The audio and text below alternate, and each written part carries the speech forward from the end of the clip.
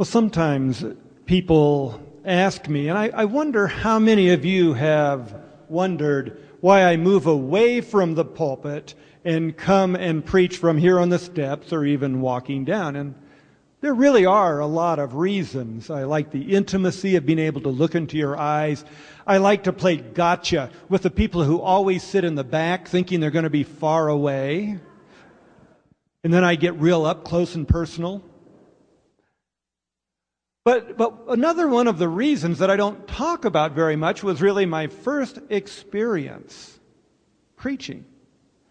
I was a student in Sonoma, California, and I was just doing student internship kind of work and Christian education and so on. And the pastor was kind enough to say, "David, would you like to preach some Sundays since you're headed towards pastoral ministry?" And I said, "Okay, I'll give it a try." And so I studied up on how to do the presentation of myself from the pulpit to preach. And I did everything right. I came to the pulpit, and I laid out my notes. And I put my feet about shoulder width apart. And I lifted my chin, and I looked all the people in the eye. And then, according to the theory, I took this deep cleansing breath to be prepared to speak. And just then a gnat flew up my nose. I like to get as far away from the pulpit as I can sometimes. We're talking about the purpose of the church. What are the key things that the church is about? And this is in tune, with what's going on in society today, right? I mean, every leadership guru will tell you that you have to have a purpose statement and a mission statement and a motto and a slogan and, a brand, and you have to have all of these things. And so for this particular group that I was working with, they said, we have 2 top priorities. Wait a minute. How can you have 2 top priorities? And everybody sort of was in a quandary. We can't have 2 top priorities. I mean, a top priority means it's number one. But it turns out that one of their top priorities was to do evangelism. Okay, that's what I talked about last week. Evangelism. The other top priority was to do social justice and social righteousness. Now, how do you have 2 top priorities? Think of a 50-cent piece, standing it on end and holding it by a clothespin. That's how you have 2 number 1 priorities. It's the same thing, but it's 2 sides of it. Evangelism is telling the Word of God to people, to talk about and to allow people to see Christ reflected in you, to see the Christ that is already in them, in you. The other side of the coin is that you do social righteousness, that you work in the world to bring about a change in the world so that there is justice and righteousness. And that's evangelism to the world. So it is possible to have 2 number 1 priorities because it's the same thing. Only it's 2 sides of the same coin. And both of those ideals, priorities, are contained in the good news, NEWS. What does the N stand for? Nurture. Okay, this is participation time. N stands for nurture. The E stands for education. Aha. W stands for worship, and the S stands for service. Both evangelism and social righteousness undergird and is the reason for all of the 4 purposes of the church. Because the purpose of the church is why it exists. But it exists for evangelism, for sharing the good news, and for doing social righteousness in the church. One of the places we can see the church doing social righteousness is in race relationships, in the fight for freedom from slavery that has gone on in the black community and within all of the immigrant communities that have been part of our country. When they passed the Civil Rights Bill, the people that were up in the balcony of the state legislature and the U.S. legislature were Christian people who had fought for those who were oppressed and given no voice and no voice for far too long. It was the Christian people who stepped out to do social justice and fought for voting rights for people of color. It was church folk who worked hard to bring about a new life to the point that this week, day after tomorrow, the United States of America will be installing the first black president in our history, a day that people thought would never, never come. And it was due largely to people like Martin Luther King Jr. and a whole host of preachers and pastors who sought social righteousness and to do justice in the world.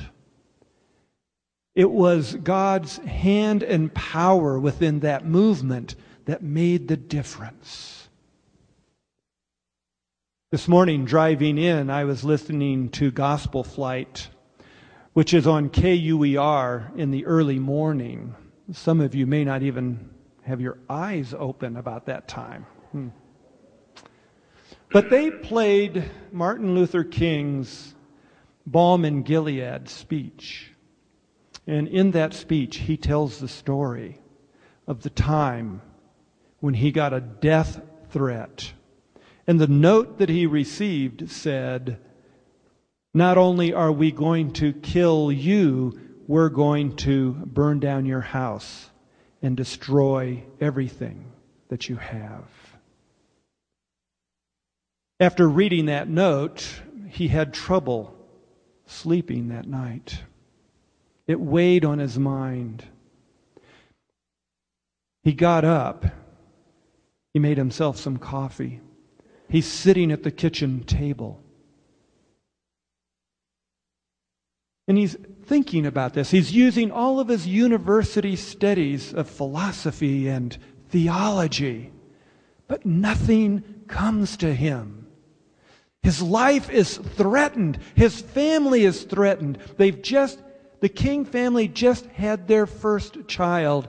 And when he would come home, that it would take his breath away to see that innocent little baby, and these people were threatening to take it away from him, and he as a father away from her.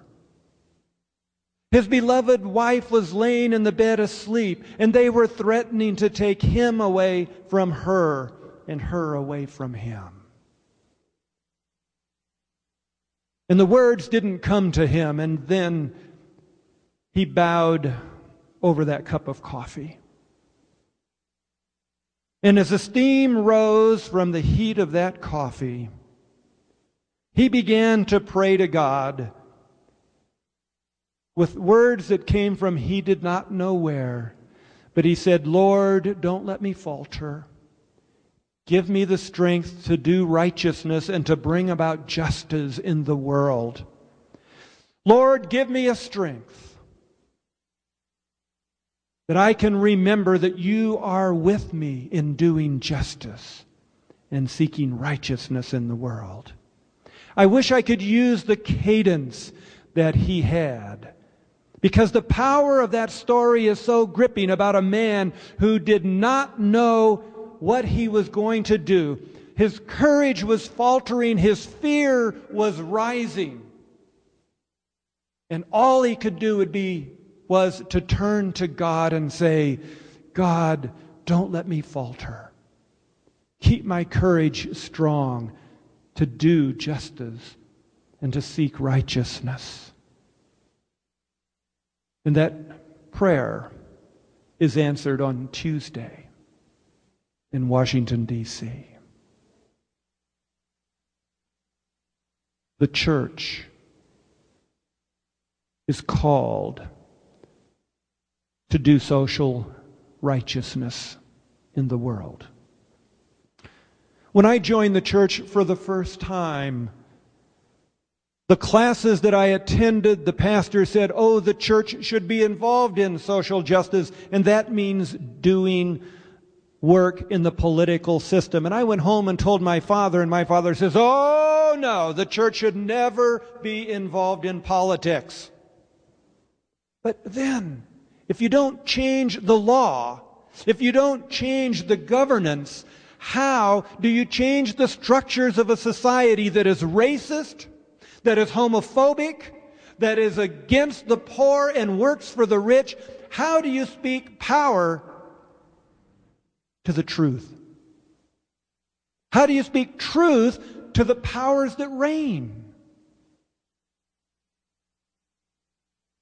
But my father was adamant.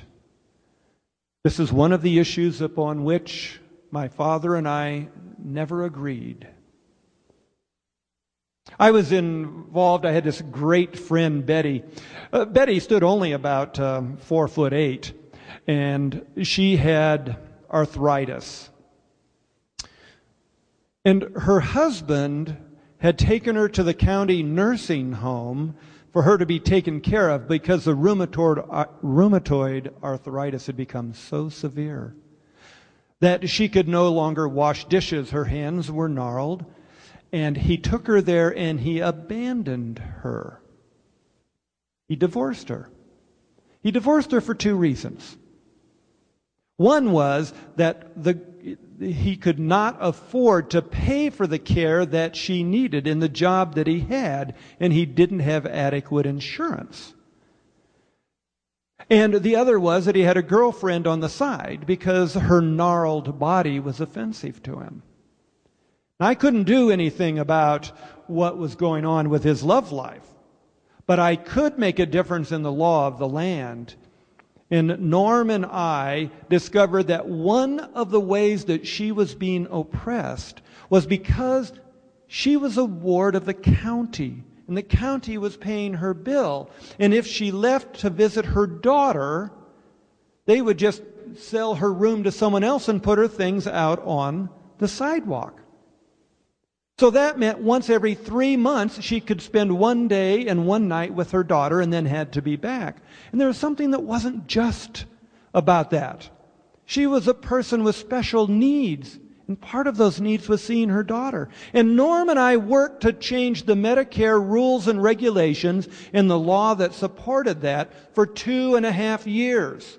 The file folder that we had for writing to our Congress representative and to the administrators of these programs was 2.5 inches thick. And I had to leave before it was resolved. We testified, we wrote letters, we did everything we could, and I had to leave with the job unfinished. 9 months after I had moved on to another church and another community, Norm wrote me a letter and said we should congratulate one another. We changed the law. It was Norm and I working as Christians to make an unjust law just. So it's our call. We make a difference. Go back and look at the structures and the organizations of government and our economic structure, and there is a lot of injustice. And it's our role to be able to change those laws and structures that make us an unjust society. I've lived through 2 floods in my life. where our house was being threatened and the neighbors were underwater. One was in 1955 when I was 5 years old. The other one was in 1968 when I was 18 years old. And I can remember that we were filling sandbags and putting them on the canal bank to fill in where the low place where the water was pouring into our community. That was an emergency situation. But would it not have been better if we had gone and created a dam upstream that was bigger and would contain the floodwaters so that people could see? That's what social justice is about. We need to feed the hungry, but we need to also make a just system of equitable distribution to get taxation off of food that strikes the poorest of people who can afford it the least, so that we can help those who need housing to be able to have affordable housing, even when they don't have all of the resources available. We need to change the structures as well as feed them, people when they're hungry, or clothe them because they can't afford clothing. That's what social justice is about. It's being involved. It's doing something. There was a family that lived in Arizona. And they had this dog, and one night after dark, the dog began to howl. And the dog was howling, and so the father said to the youngest boy, "Johnny, I want you to go out and see, why is that dog howling?" "Oh, Dad, I've been studying, I've been in school all day, and I'm just too tired." Says the dad. "Well, Susie, why don't you go out and see why the dog is howling?" "Dad, my friend is coming over. I don't have time to do that. And then I've got homework to do, and I've got to talk to my boyfriend on the phone. I don't have time to do that." And then the father of the family looked to his wife and said, "Dear?" And she just gave him the look. You know the look I mean. She was tired. So the father gets up out of his chair, goes out the door, goes and checks on the dog, and pretty soon the dog stopped howling. He came back in. So little Johnny and little Susie and his dear wife said, "Well, what was the dog howling about?" And he said, "He was sitting on a cactus and he was too tired to move." I was going to call my sermon today, "Do Something, Damn It." Because that's what God is calling us to do when it comes to social righteousness. But I didn't think it would look good out on the sign with all the people driving by. And I didn't want to dare put that word in print in a bulletin that may show up 20 years from now and saying, "What was that man thinking?" But if you take the words of the prophet, if you take the words of the apostles, if you take Jesus at his word, he's saying, "Do something, damn it." Because it is up to us to get off of our cactus thrones and to get up and to go into the world and to change the society that brings oppression, that suppresses people's freedoms, that hurts people's lives. It is up to Christians who believe to build coalitions. We're not the only ones doing this, but it is our commandment to go into the world and to preach the gospel. And preaching the gospel is telling the good news to individuals. That's evangelism. And it is to go into the courts and into the legislature and to fight for justice and righteousness. And that is social righteousness. These are the great commandments that are our purpose for existing. And it is why God has called you here, to be a part of a community where that can happen. First Baptist Church. We can work for the rights of people who are disenfranchised, so that gay people can have the right to visit their partner in the hospital or to have inheritance. It is to work on a just and fair law and taxation that is not an unbalanced burden upon other people. It is to help there to be housing that is adequate so that people can live and enjoy life as God intends. So we're called to do something, and to do it with the individuals, but also to make a difference in society. It is a wonderment, and I give praise to God, that Martin Luther King's birthday comes just the day before we install a black president. But I don't want to think of Obama as being a black president.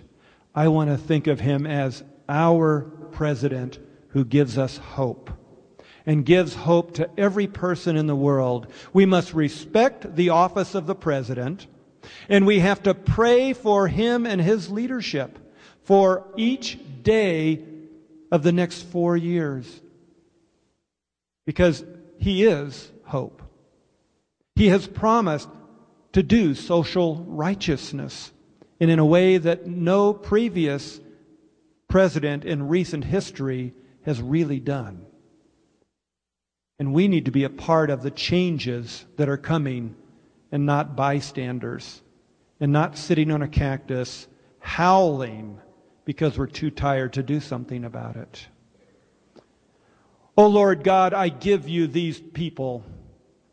They are your people, and they want to do social righteousness. So show us the way as a community of faith, so that your strength becomes our strength, that your mind becomes our mind, and that your holiness will prevail, and that justice and righteousness will be yours.